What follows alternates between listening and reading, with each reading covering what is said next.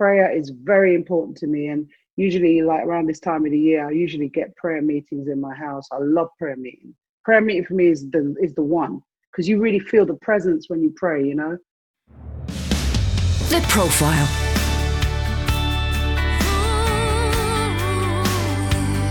You're listening to Premier Christian Radio.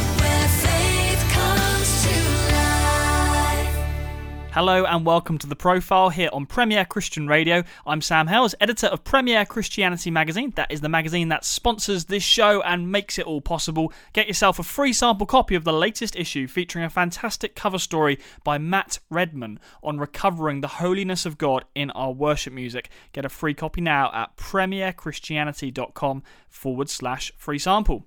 Our special guest on the show this week is Mica Paris. Mica is a singer, presenter and actress. She released her debut album, So Good, in 1988, which spawned numerous hit singles, including My One Temptation and Where Is the Love. She's gone on to release another 7 albums. Her most recent one is entitled Gospel.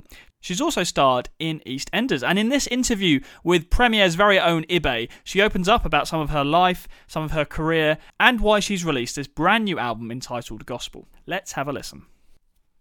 It's been 30 years since the release of So Good. In fact, 31 years, current 31 years, and it sold over 1 million copies.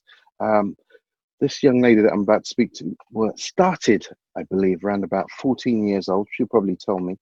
My One Temptation was in the charts for about 11 weeks, signed to Island Records, has worked with the likes of Prince and Rod Templeton. And I'm so pleased to be speaking to the one and only Mica Paris. Thank you for joining me this afternoon. Hi, darling. Thank you so much. And I just want to say welcome back. I mean, it's been literally, I'd say, 11 years since your last album. Absolutely, yeah. Born Again. That was the last one. Again. As it 2009. 2009, that's right. So why has it taken so long for you to come back? Well, nobody wanted to sign me. I always find that hilarious when people ask me that question, because nobody wanted to sign me, you know? No. And I'm always writing and producing, but in between, to be honest, I was very busy. I mean, I had, I was doing What Not to Wear at one point. I've had 2 Radio 2 series, one lasting 5 years, another one lasting 3 years. Misha Meets was the last one. The first one was called Soul Solutions. Yeah, that was great, and I had everyone: Mary J, just everybody, Erica, everyone's on that. Everyone's on there. Lou Rawls, you name it. And so that was great. So I was busy doing that, busy doing TV. And then I went on tour with musicals, Then I started doing theatre a lot. I did Chicago. I starred in Fame. And I was on tour with Fame for 2 years. And then we ended up in the West End last October after the tour. And then I left Fame. We finished in the West End. And then I got the phone call to make a BBC4 documentary. Yeah. And they asked me, what do I want to do? It was produced by Lenny Henry. Lenny asked me, Misha, what would you like to make? And I said, well, I want to do a doc about gospel and the music and where it started, where it was written. Now, remember, this is November last year, right? I flew to Memphis, Atlanta, LA, and went to the slave museums and all of the places where slavery was happening, and to get the history of the songs. Thomas A. Dorsey, all those guys. And when I tell you it was the most soul-stirring event of my life, I can't even go into it. I know all about my history, Black history. I know all about it. Read about it, know everything. My parents were very informative in that way. I knew everything about the civil rights, knew all about it. My dad's like an encyclopedia, very intelligent man. So I was well versed on it. But when you're there in the actual place where it happened, in the room where the slaves were kept, and you're in that room and it hasn't been changed since 1700 and whatever, it is so powerful. And then I sang all the songs on the documentary, a cappella, most of them. Something happened. I suddenly realized that when I sing gospel music, I sound different. something different happens with my voice. Now, everyone's like, yeah, but Mish, you've always had that kind of voice. Yeah, okay, but in my mind, when I grew up in the gospel church of my grandparents, where they were ministers, I'd been going to church from 1 all the way through to 16. You know, I was churched out by 16. I was like, I don't want no more Jesus. I'm done. So I was on the run. I was like, I was out there, you know. And then I just wanted to be a soul singer, because I begged my grandparents to sign my record deal for me because I was too young to sign it by myself. Remember, Dad was coming over and visiting me with Mum at weekends before that, playing me Miles Davis, Marvin Gaye, Isley Brothers, Curtis Mayfield. And I was just like, I don't want to be a soul singer now. I'm done with Jesus. And so my grandparents reluctantly, like, I really begged them, you know what I'm saying? And I was like their little favorite because I was a star of the church. You know, I just came out of Spirit of Watts. I was singing all over the country. Basically, everyone knew that this little girl, Misha, she's got this wicked voice, but she's a skinny long thing, but she's got a great voice. And so I was kind of famous in the New Testament body of churches. And even with London Community Gospel Choir and Basil, I used to sing with Basil, the lead for him and stuff. So I was kind of a known face in the gospel scene. You know, I was quite big. I won lots of awards. So it was a very big thing for me to leave the church. Everyone was like totally devastated. But my grandparents, I told them I wanted to make soul music, and you can imagine what happened then. My grandparents were like, Lord Jesus, oh God, Michelle, you know, because my real name is Michelle. Michelle, yeah. Oh God, oh, the drugs, you're going to have these drugs, and you're going to, and then after these drugs, you're going to become a harlot. And I was like, what? What's a harlot? So I went and looked up the word harlot. I was like, oh my gosh. I was horrified. So I said to my grandma, I said, no, I promise you, I will never be a drug addict. I promise you, I will never be a harlot. Just sign the contract. I promise you. Well, Michelle, you sure? Yes. And anyway, so they signed it, bless them, because I was their little favorite, you know what I mean? I could twist them around my finger. Not many people could, by the way, because he's a pastor, you know, my granddad, he was hardcore. But he had a thing for me, you know, he loved me and I love him, you know, he was just adorable. But I think maybe because I bought his dinners and lunches on Sundays and stuff, and I used to bring his lunch to work on my chopper, you know. So there was a very special. You remember the chopper? I had a chopper, thing in the middle, black and gold with the gear stick. Yeah. And I used to take his lunch to work for him, you know, when he worked for British Rail. So I was like his little favorite, you know. So I could wrap him around my finger. And he goes, oh, promise me you're not going to. I said, I promise you, Granddad and Grandma. They called him Mama and Dada. And so they signed the papers. And a couple of weeks after that, I was on Top of the Pops. My record literally just went bang. It killed it. And then I remember going home a couple of weeks after I just missed her food, Grandma, you know, and I went home to have some Sunday dinner. When I knocked the door and they opened the door, my grandparents were stood there with Mica Paris t-shirts on. Oh, look at that. It was such a moment. Look at that. And I was just like, oh, you know, and so, you know, I went off and did soul music for how many years? You guys know, I've made 8 albums. But that documentary did something. And then Warner's saw the documentary, called up and offered me a record deal. And I then got EastEnders after that. And so when I come off the set of EastEnders, I was straight in the studio making this album. I've never made an album so fast. I made this album in 3 weeks. Really? Yeah. You know, and basically the songs were chosen in 2 days. These are songs, not just from the documentary, the ones I added, like Something Inside So Strong. I Want to Know What Love Is. Still Haven't Found What I'm Looking For. These songs I chose because for me, they remind me of church songs. They have that inspirational message of hope. And I felt like they got me out of stuff in the past. So I'm going to put them in there because everyone's in it right now. They need that right now. They need that virtual hug with the music. And I said to my producer, Brian, who's Grammy Award winning producer, he did Born Again as well. But he's huge. I mean, he does like, you know, everybody. Cher, Enrique Iglesias, he's amazing. And I said to him, you know, He said, "Oh, Misha, I don't really do the gospel thing." I said, "It don't matter. God uses anyone to do stuff. It's all good." And I just said, "How we got to do it? We got to do it stripped. We got to strip it. I want to take it back to how gospel was when I was a kid. You know, when I grew up listening to the Hawkins family, I was obsessed. When my friends were out playing, I was in the house, 8 years old, playing Be Grateful, God Will Open Doors, Change." And I could tell you everyone who was on the record. I could tell you the bass guy, the guitar guy, the drummer. I even knew who had the triangle. I was obsessed. By the time I was like 9, I could do every single ad lib like Lynette, Tremaine. I was nailing it at 9. But that was because I was literally studying them. Yeah.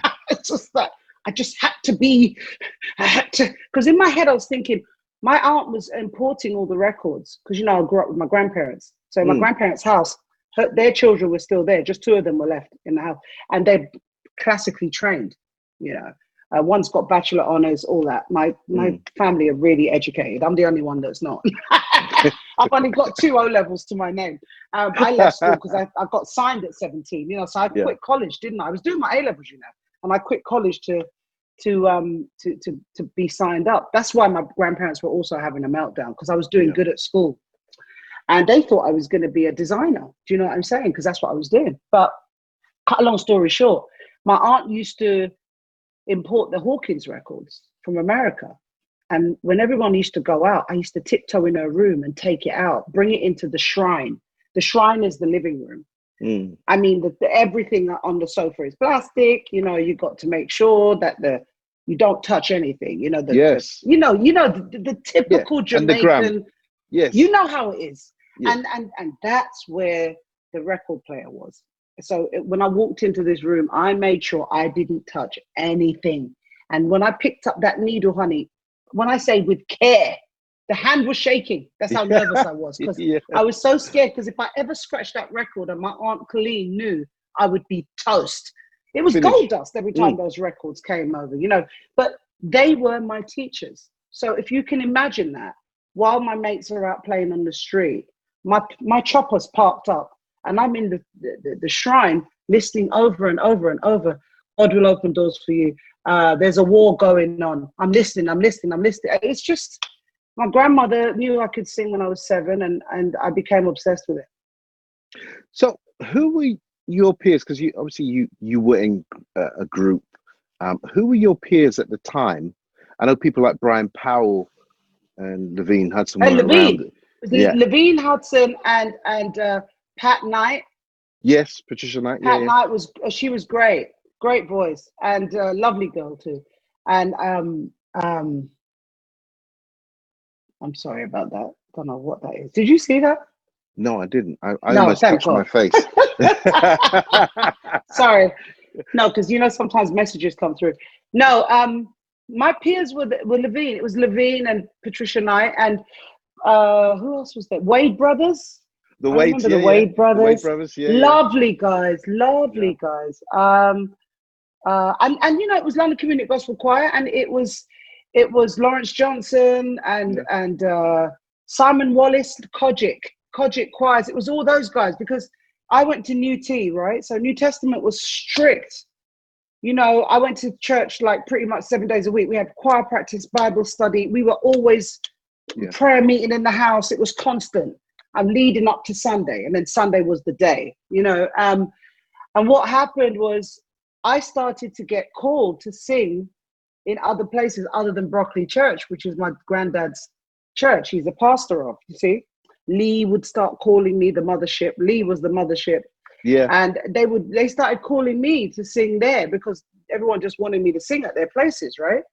But then I started singing with the London Community Choir, Gospel Choir. Then I started doing stuff with their concerts, Basil's concerts, Basil Mead and Simon Wallace and Lawrence. And that's when trouble started, sort of thing. That's when my New Testament church, well, we don't like this version of gospel. It's too worldly. No, it's not. No. And it was that. And I was just like, not of God. God's in it. Yeah, I was like, it's all good. No. And it was that. And it was, so I started feeling a bit torn at this point. And even when I joined Spirit of Watts, I think I must have joined Spirit of Watts when I was 15. What Viv Broughton will tell you the ages. He's amazing. He's like an encyclopedia because he came and he discovered me singing at church when I was probably 13. That's when I went with Viv, and Viv then put me with the Spirit of Watts. We all got together, and he started managing us. You know, they were in leader already. Those guys in Spirit of Watts. I was Brockley, which was the little church compared to the big lead church. So what I mean, I joined them, then I became the lead singer of the Spirit of Watts, and we got a real name for ourselves. But what happened was there was a lot of stress in that group as well, because remember, I was the baby in the group. I was so much younger than everyone else, but everyone was obsessed with me. That caused a little friction in the band. You saw what I'm saying? Because it's like, this little girl, she's always doing all the singing. What's that about? It was that. And I kept saying, well, why don't you do it then? Do you know? And I was like, you know what I was like? I was shocking like that. I just blunt, you know. Well, if you don't like it then, well, you know. But I had that going on. Then I had the church saying that me doing the music like with Basil and all those guys and Spirit of Watts was not right. I felt really pressured, you know, as a teenager. I just felt like, why is it so different? We're talking about God, aren't we? Like, what's the issue? I didn't get it. Just didn't understand it. And so this was my departure. I was on my way out then. I was starting to go, I need to get out of here. You know, it's too restrictive. I can't do it. And then I really pressured Viv. It's like, I pressured Viv to get me a recording contract. And you're too young. No, I'm not. So basically, Paul and I put the demos together. Viv put the package together, took the pictures, got it all sorted. And then we went to Ireland and all the record labels. But I fell in love with Island Records because the minute I walked into Chiswick, that building, that house, Bono walked past, Grace Jones was in the hallway, Stevie Winwood, and you know, Bob Marley was on the wall. And I got like a smell was the Jamaican food in the background. It was just the place to be. And I turned around to Viv and I was like, no, forget everybody else. We've got to be here. I need to be here. This is it. And that's where it all kicked off.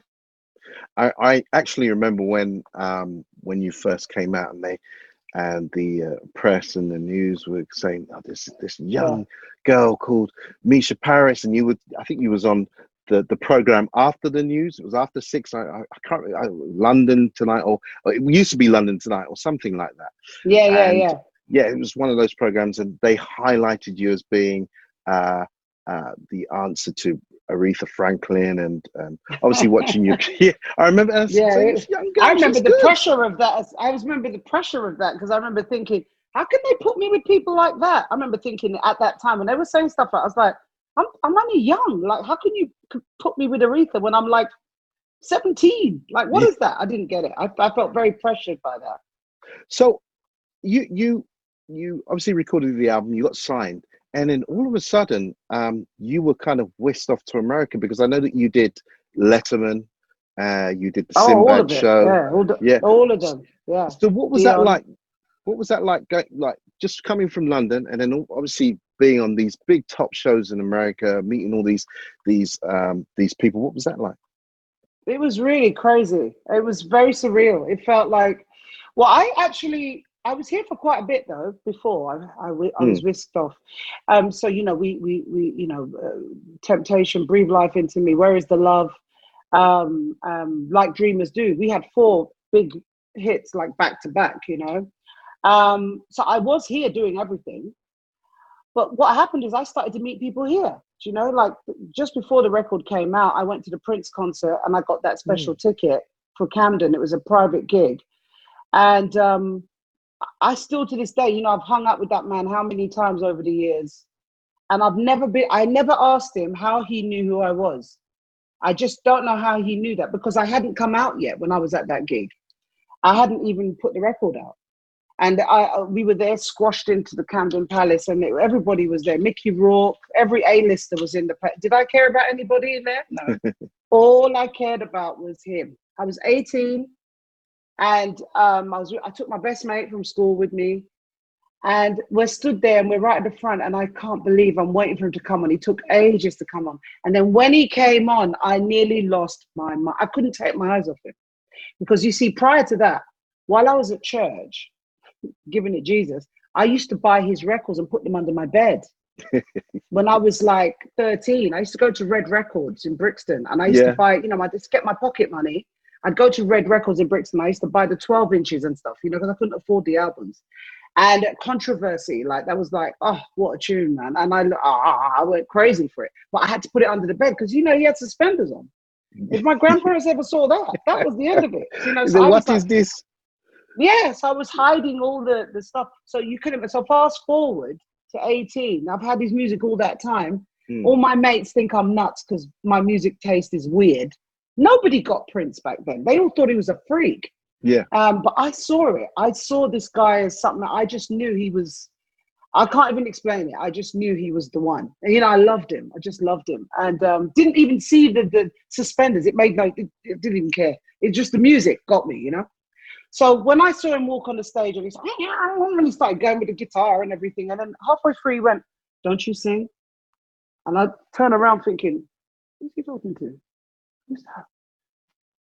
"Don't you sing?" Yeah. Then he took the mic and he goes, "Sing." And then he started playing Just My Imagination. Now, I know that song. You know that song. We all know that song. Yeah. But could I remember the word that day? All I could remember, it was Just My Imagination. I couldn't remember the rest. I was so nervous because remember, everybody's there. It's like, he's pointing me out. And I'm like, I'm a teenager whose first concert, it's all going off. And he's talking to me. And I thought, no, this is too much, man. So I just thought, you know what? Do what you used to do when you were in church. When, you used to hold the notes really long. When I was really young, that's what I used to do. I used to hold the notes long. It was like my party trick. I knew every time I held the notes on, everyone would go in the spirit. Mm-hmm. When I was 8, So what I did was I went, "It was just," that was it. Held the note really long. Everyone went mental. And then he went crazy. And that was the whole place erupted. It was nuts. And then the next day he called up and said, "Would I join the band?" And I said, the typical Misha, look, no, I can't join the band because I just got signed.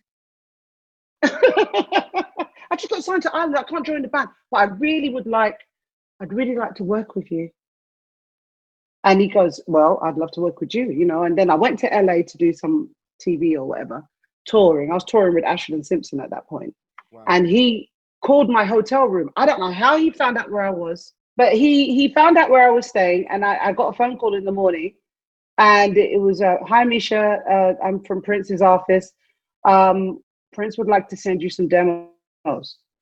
So he sent over I didn't believe it was him, I thought it was hocus madness. But no, it was him. And I went downstairs to the lobby and there the tapes were. It was tapes in those days. Wow. And there was 4 songs on the tape and the only one I chose was "If I Love You Tonight." The minute I heard that, I loved it. And I said, I want to do that. And then I flew to Minneapolis and hung out with him there with coffee and cream. And after that, we became really good friends. He's adorable. He was very much a promoter of female artists, this guy. A lot of people don't say that much about him in that regard, but he was very pro-woman. He really pushed a lot of women, and he was very helpful to me in my career. And we had the same manager for a while, and then for many years, he would fly over and I'd meet him and we'd go clubbing and hang. He didn't say much. I mean, I could probably say everything he said on one hand, But he didn't need to with me because, I can talk to Britain. So I talked his ear off and he loved it. And that's what we did. And we used to just hang and I'd get a phone call at 4 and Misha, come and meet me. And I'd go and meet him and I'd drag Paula along, my sis, and we'd go and hang out with him. Was he a quiet guy? Yeah, but he had times when he wasn't, though. He had times when he would let off, and be a bit of a prankster and a joker. But essentially, Prince was a very sort of introverted type of person, and comes alive when he talks about music, that kind of guy. He's very unusual. He's very unusual. Character-wise, he's an unusual guy. What was his style like in the studio, working with him? He's great. He was, his thing was, well, a lot of people don't realize that when I took the song, I produced it. I asked him, can I do it? I didn't let him produce If I Love You Tonight. I did it myself with my 2 boys in Brooklyn. And because I didn't want him to produce it. The reason being is because, And he was great about it. He was like, no, that's fine, you can take it. But I went to Minneapolis to hang with him, and he wanted me to hear the songs in the vault. And, he's like, do you want to hear the songs in the vault? Yeah. I'm like, yeah. Right. And he starts playing the songs, and he's like, what do you think? Amazing. Then he plays another one. What do you think? Like, what do you say? Everything he played was insane. Like, and that's what made me laugh about him. He's asking me, little old me, what do I think? It's like, right? But the reason why I wanted to produce the song myself was because at that time he had all these females he was producing. He had Cat. He was producing Cat at that time. He was producing Taja Savelle, Love is Contagious. He was doing all those artists. And I didn't want to be another one of those. That's what I was worried about. I mean, this is how I used to think. I was like, when I look back, I'm like, you silly woman. You should have just let him do it, But he was so cool about it. Yeah. He was lovely. He was like, no, it's fine. I mean, she can produce it, and he was fine. And he let me do it. And then after that, we just became friends, and it was cool. Where were you when you heard the news that he'd passed? Well, I'd seen him 6 months before that. So the weird thing was I hadn't seen him in like 7 years at that point, because he went back to America. He wasn't here so much. But there was most of the 90s, he was here.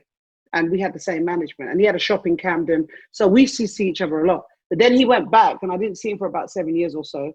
And then I got a phone call 6 months before he passed that he was at Camden, the very first place that we met, if you remember.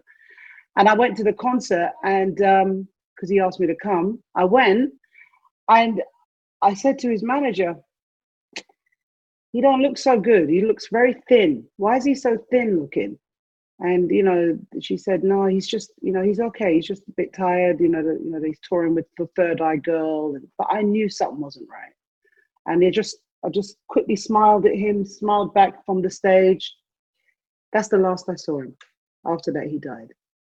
So it felt to me like it was a 360. I met him there, and that's the last place I saw him. It couldn't make it up. Crazy, right? Mm. Yeah. God bless him. He was a great guy. It's great. Never be another. Do you want to stay informed on the best of what's happening in the UK church today? Premier Christianity magazine is for you. The UK's leading Christian magazine is published every month and features interviews with Christian leaders, in-depth reporting, reviews, columnists, and loads more. And best of all, you can try it for free. Head to our website now to request the latest edition, worth £5.95, completely free of charge. Visit premierchristianity.com/free sample. The Profile.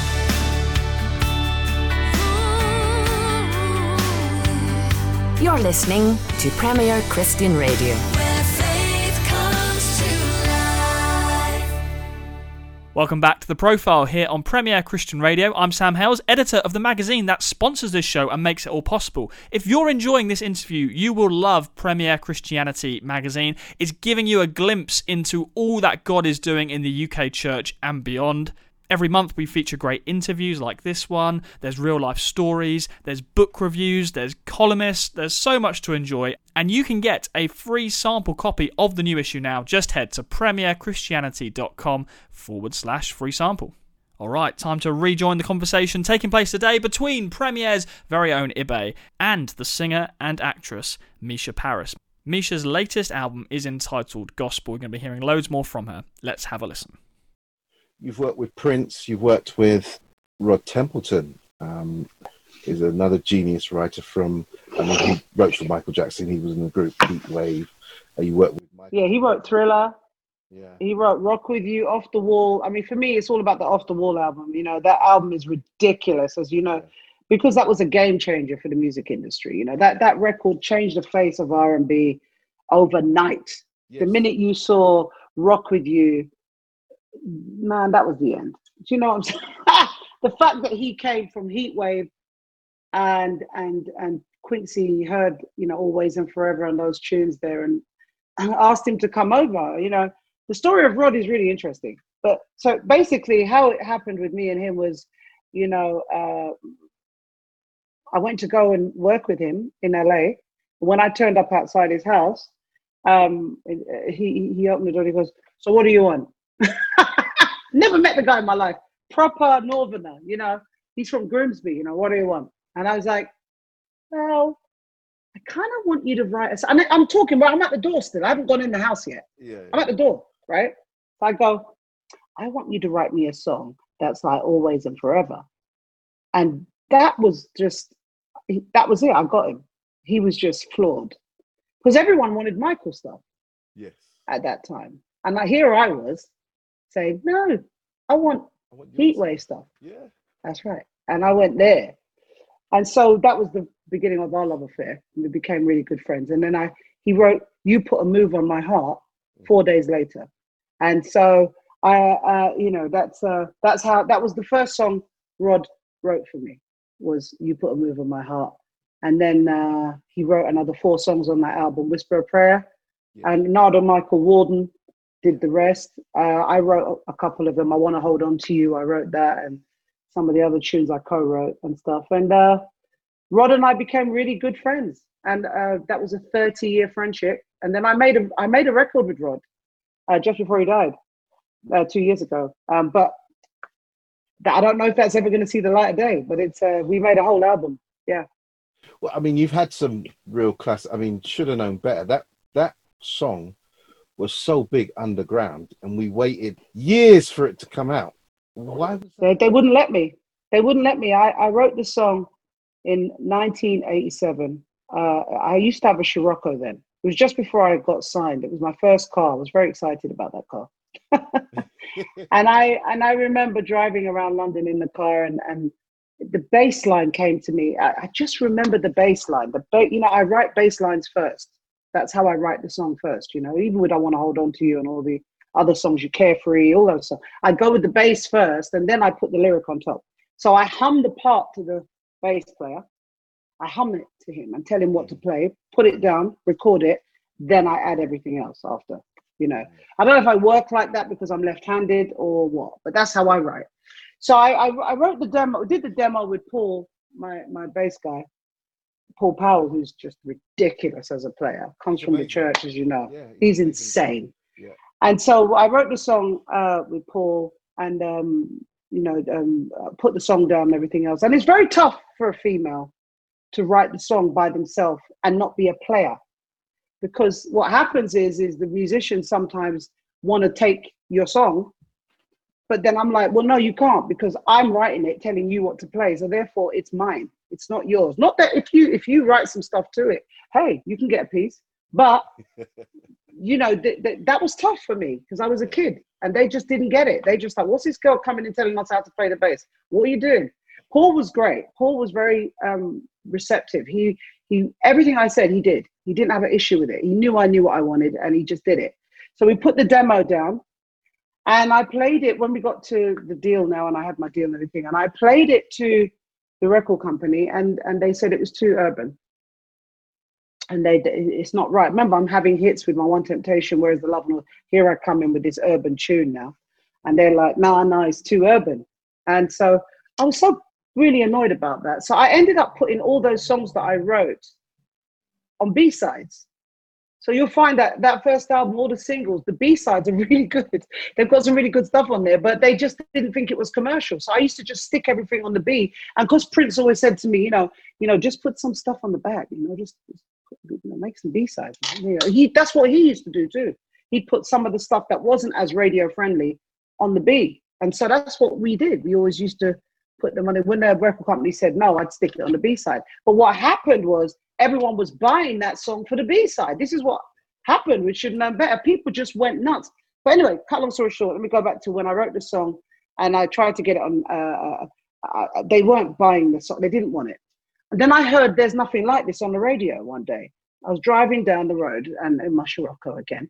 And I heard There's Nothing Like This by Omar. And I was, oh, who's that? That sounds great. So I called up Ireland and I said, there's this song I heard on the radio. There's Nothing Like This. I don't know what the guy's name is, but it's really good. Can you find him?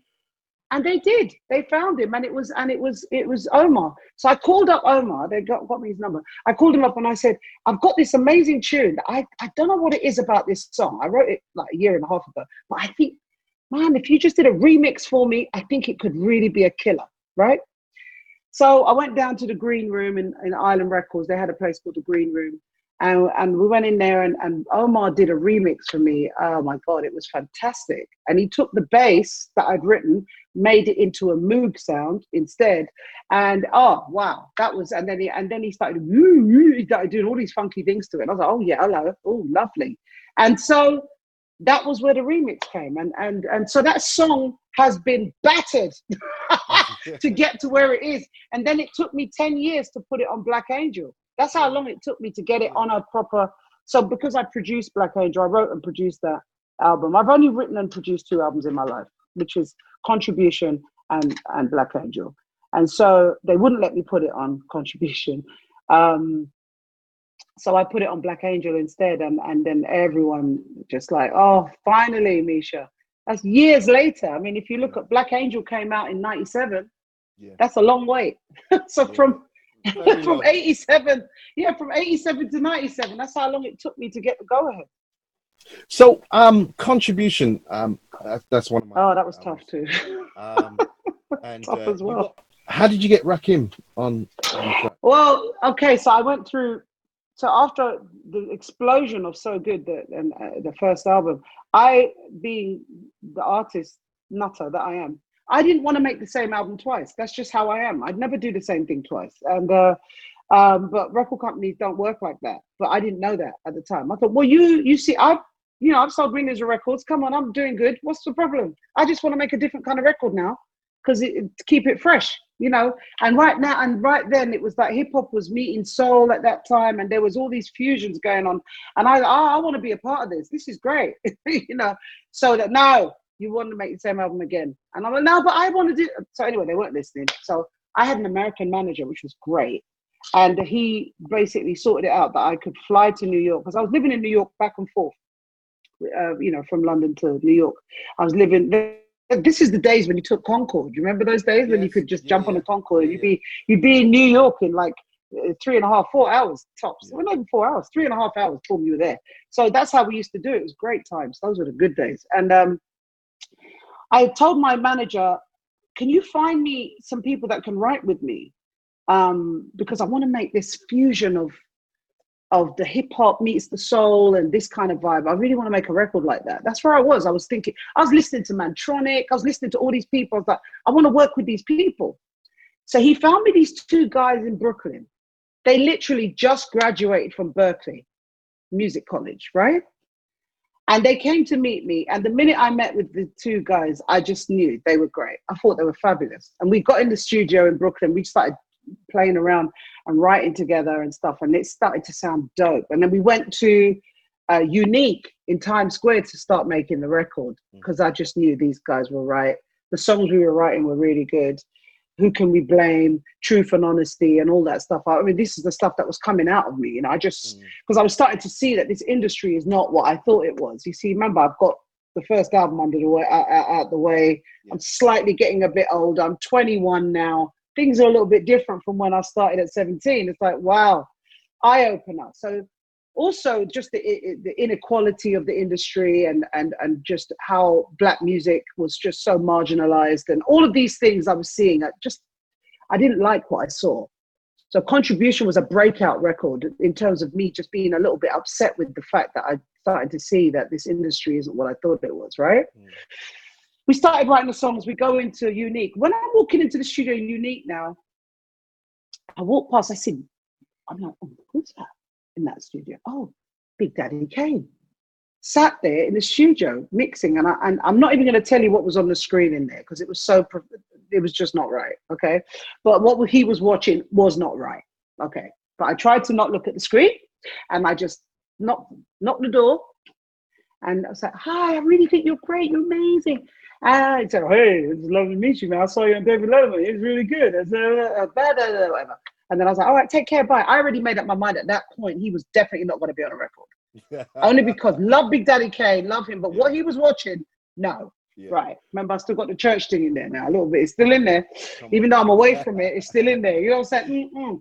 So I carried on walking down the thing, and then I looked in the other door, and it's Rakim. He's in there with Eric B. And I'm going, oh my gosh, knowing that we're label mates, right? Thinking, oh, well, he's going to like me because we're on the same label for sure. So I just went, knocked the door again. Hi, I love Paid in Full. That's my favorite album of all time. Oh, you guys just, I love you. That. Yeah, it was great. I said, would you mind writing a verse on my song? I've got this song I've just written called Contribution, and it's such a powerful song. And he's like, yeah, sure. And literally, there was this little piece of paper that he found, which was disheveled. And he literally wrote on this little piece of paper in 2 seconds, boom, and just put it down. Rakim, lovely, lovely guy, very humble, really sweet. And then after that, one day we were walking down the street going in to mix the record, and we saw this choir on the corner of Union Square, of Times Square, and I asked the choir on the street, I said, would you like to come in and sing on my record? And they said, oh, hell yeah. And I was like, yeah, good, great, come. So I brought them all in. Come to find out, years later, it's going to freak you out. I'm at Brit Awards, right? And this had to be a good 10, 12 years later. And I'm there, and then Lauryn Hill, who's killing it that year, that's the year she just tore it up. She walks over to me at the Brits and goes, you don't remember me, do you? And I was like, no, but I love your record. It's fantastic. And she said, Misha, I'm on your album Contribution. I was in the choir. Wow. What? Look at that. I had no idea. Honey, when I went home, I said, well, thanks, babe. Thank you. Thank you so much. You're amazing. Go home, check the notes at the back. Lauryn Hill, her name is there. She's in the choir. I had everyone on that record. And Mantronic was another one. And that's how I met Angie. Angie Stone was writing with Vertical Hold back then with Mantronic, and she was in the session with us, and she and I became best friends to this day. We're still really good mates. I had some incredible people on that record, but still the record label didn't want to support the record. They just didn't. They didn't like the fact that I went the other way. Well, I mean, it's definitely one of my favorite albums. In fact, I was playing it this morning. So oh my gosh! On the way here, yeah. So I'm singing in Dutch. Yeah. People looking. No, but I remember that it was the street that loved it, and I remember even Nena. I remember Nena Cherry like reaching out to me and saying, "Misha, well done for making that record," because she knew what that meant. That meant that I went against the grain, you know. But I wasn't looking at it like that. I'm an artist. I just wanted to express myself, and expressing yourself as an artist, you want to grow, and you can't grow if you just make the same thing all the time, you know. For me, that's like a death. Now, coming back to the new album, gospel. Are there any artists in this country that you're looking at, that you've probably seen, gospel artists that you think, oh yeah, I kind of like the sound of them? Yeah, there's some really good ones. There's the Volney is good. And Volney and Yee, I think I'm not very good at the names. Volney's great. There's some very good ones. I'm trying to remember the name. Sharik. There's a girl. She's got a beautiful voice. She's got a new record out right now, but I'm not going to remember her name. Sorry, but she's really good. There's a girl that's really good, and I think she's African. She's an African singer. And she's really new. She's a new artist. And I don't know her name, but I might have to look it up in a minute after I finish with you, just so that you... Yeah. Shireen? Is that it? Uh-huh. Yeah, it's her. Yeah. And she's got a lovely record, but I'm not going to remember the name of the record, but it's very good. It's a new record. I have to look it up. But anyway, she's so good. She's so good. I've literally earmarked her for my radio show on Christmas Day. I've got her on there, Volney and Basil, and I've got PJ Morton. I've got an interview with him as well. He's amazing. He's done exactly what I've done, which is bizarre. We've never met each other. So we were talking about the fact that, you know, we were running from the church all our lives, and here we are. You're back. And he's got an album called The Gospel According to PJ, and I did a series called The Gospel According to Misha, and I've just made a record called Gospel. So we were talking about how we were just like back in the day saying, there's no way I'm going to make a gospel record. What? I'm going back to, and here we are. So, it's just, it's interesting. I just, as I said, the documentary brought me home. And also I wanted to pay homage to my grandparents, because without that moral compass that they gave me, there's no way I could have lasted all these years, 30 odd years in the business. I couldn't have done it. I couldn't, because, I just remember my grandmother always saying to me, just remember, you must always find your bed at night time. As long as you're in your bed at night, you're doing good, she used to say. And preferably alone, all right? But she was right, because everyone was partying for days on end. I was always the first to leave. I was always going on. I always used to hear her in my head going, remember, you always have to go in your bed every night. She was like... How's the transition been from, because, when we grew up, there were street teams. We didn't have internet or things like that. So how's the transition been from working on the street to promote your stuff to the transition of it being on digital? How's that been for you? Well, I tried to do both. I'm not a person to do either or. Look, even with this album, as I said to you, I wanted it to be authentic gospel.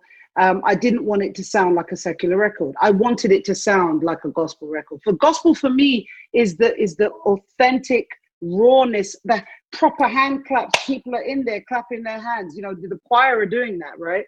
It's nothing is not raw. It's got to be raw, and to make it authentic.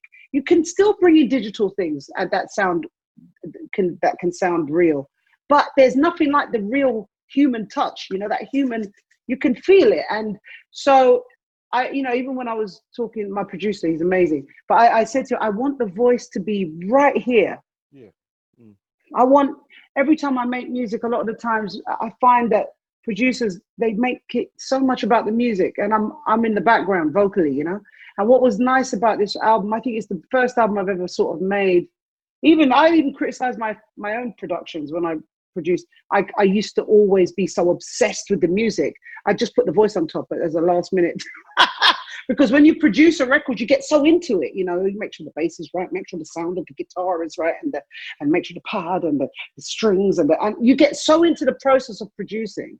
That's why I don't know if I'll produce again. I've produced 2 albums. I'm not sure I'll ever do it again. It's such hard work, and the voice gets left behind. But what's wonderful about this album is I made it in a way that I didn't want it to be like contemporary gospel is now. I'm not a fan of contemporary gospel, to be straight.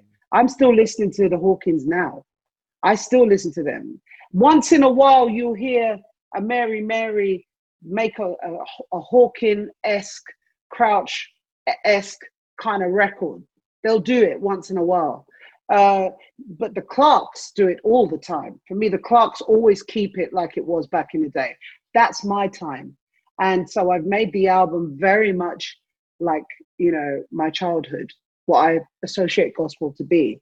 And that kind of gospel, the Hawkins and Crouch, Andre Crouch and all that stuff, you can't mess with that. It's a whole, it will rock you to the core. It really will. And so, I chose these songs because I wanted to make a gospel album that just gave people that hope and faith, even if they don't believe. It made them feel something. And the only way you can do that is when you're really authentically trying to give the message. Because that's what gospel is. The difference with gospel is that it's about the message. It's about giving people hope. It's about, my grandparents used to say, you have a gift, Michelle. You have a gift, but it's not yours. You're a servant, and you have to give the gift to the people. And I've always maintained that I am literally just a vessel. I don't go to church. I don't do any of that, but I've always prayed. Prayer is very important to me. And usually like around this time of the year, I usually get prayer meetings in my house. I love prayer meeting. Prayer meeting for me is the one, because you really feel the presence when you pray, I'm not into organized religion and all of that. I just find it, to me, there are many roads to the divine, and I respect everybody's different way of getting to the divine. For me, it's all about your intention, and as long as you're good and do unto others as you do unto yourself, it's all that. That's the moral code we got to get back to, is we got to be like him. You know what I'm saying? I'm not even religious, but I'm telling you, Jesus is like, he wouldn't have it. He wouldn't close the churches if the people told him to close the churches. He wouldn't say stop singing. He'd listen. You know, I was saying that to a mate of mine the other day. I was saying it. I was talking to Basil, and I was like, you know, Jesus would have been right up there in Parliament, brocking up the place, saying, "You will not close these churches." And I think Christians need to, and all religious organizations, they need to get back to that rebellious spirit for the light. Not be passive. We've got to come out of this passive thing, man. Right? So, but I think it seems to me Kanye West, Stormzy, all of these people that are now going to gospel, there's something going on. And we're not even aware that we were all doing it at the same time. When I talked to PJ, I was like, I had no idea. Do you know, none of us knew. But there's definitely something going on. So it looks like Spirit wants us. He's probably going to do a new thing. Spirit's going to do a new thing. He's going to use different people to get it out. He's going to do a new thing. And I'm like, hey, I'm part of it. Thank you very much. Well, it's that new thing that church has been saying, you know, the God is going to do a new thing. It's that new thing. I remember that. Yeah. But it really is. But it really is. I mean, since when would you ever see Snoop making a gospel record? I mean, for crying out loud. You couldn't make it up. Something's going on. Because you see, for me, I describe myself as like the prodigal son. You know? And you go out there, you've seen it all, wore the t-shirt, all of it, and you just go, you know what? You sing a song, a gospel song, like, you know, Oh Happy Day, or He's That Kind of Friend, or anything like that. It's over. End of. Listen, I sing stuff like that. Sing Amazing Grace at Remembrance Day in Royal Albert Hall the other day. I had soldiers crying on my shoulder, like they were just a mess. And that's the power of this music, you know. This music was always this music that takes people somewhere else, and it takes them away from the pain of, you know, when life is hard. Life is hard right now. And obviously Spirit is using us to comfort the people with the music. That's why this album is so important, to just help people, give them that virtual hug that they can't have physically right now. Yeah, you're right. It's needed. It's definitely needed, and it's making a difference at this moment in time. So thank you. Yeah. For doing that album. Thank you. Thank you, David. But don't think I want to be a minister now. Don't be like going under. Oh yeah, she's going to be a pastor now. No. Come on. My sister's like, yeah, you're coming. You're on your way. I'm like, yeah. Well, see you later. Yeah, bye. Let's talk about EastEnders and how that came back. Apparently, you were shooting in during the COVID situation. What was that like, and how did they treat Well, it's quite I flew back from making the documentary in December. This is what I was trying to say to you, was so strange. Imagine I shot this documentary November, December last year. Black Lives Matter hadn't happened yet. But if you watch this documentary, you would have thought I made that documentary because of Black Lives Matter. Yeah. It's crazy. But no, I shot that in November last year. And after I flew back, then I was asked to go to a couple of auditions, and my agent said, he said, Misha, EastEnders would like you to go in to do a casting. I was like, EastEnders, really? No, I'll never get that. He said, no, just go. And I thought, all right, cool. So I went in, did it. Then I got a read call. And I thought, so they kind of like the ads. They're not going to go for it. I thought, probably just doing it because they like my music or something. You know me. You know how I think. And then it was the day before lockdown. I got the phone call, you got it. What? I was in so much shock. Because look, I literally went there not thinking I would ever get that thing, you know. I'm a fan of EastEnders from back in the day. You know, we all used to watch it. You know what I'm saying? It's like, it's part of, you know, it's national heritage, you know. It's proper. Yeah. And so, you know, the problem with the lockdown so I found out the day before lockdown, so I had to wait all the way till July to shoot. And so we went in there and we started shooting in July, and I finished at the end of August. And it was amazing. I walked in there, we see Albert Square for the first time. It's just like, wow, this thing is so real. I've been seeing it on TV forever. And here I am standing next to the Queen Vic. Very, very shocking. And when I saw Steve, Phil, to you, Phil. Oh, yeah, Steve's great. Yeah, Steve's great, McFadden. And he's just a sweetheart, and he's a big-time cook, and I'm a big-time cook. And so we were talking food, music. He loves his music. It's a proper ska man. He loves his ska music, and I love ska music. So we got on like a house on fire. And then the minute we got on set, it was like two Range Rovers facing each other. You know, we were just, it was like guns drawn at dawn. You know, it was them ones. And it was like, and sometimes while we were filming it, every now and then we'd crackle, you know, we'd just crack and laugh, you know, because it was so like, he's just a really nice guy, really good people. And so is Diane. Diane's great. Does he really talk like what, mate? Is he really talk? Nah, not so much. A little bit softer. He's a little bit softer than that. He's still proper London, and it's in there, but not as strong as the accent in the show. And Mica, thank you so much for your time. Oh, thank you, baby. And I'm so glad to be talking to you guys. My grandmother used to listen to you guys every day. Oh. Mica Paris, thank you so much for your time. We really appreciate it. Thank you.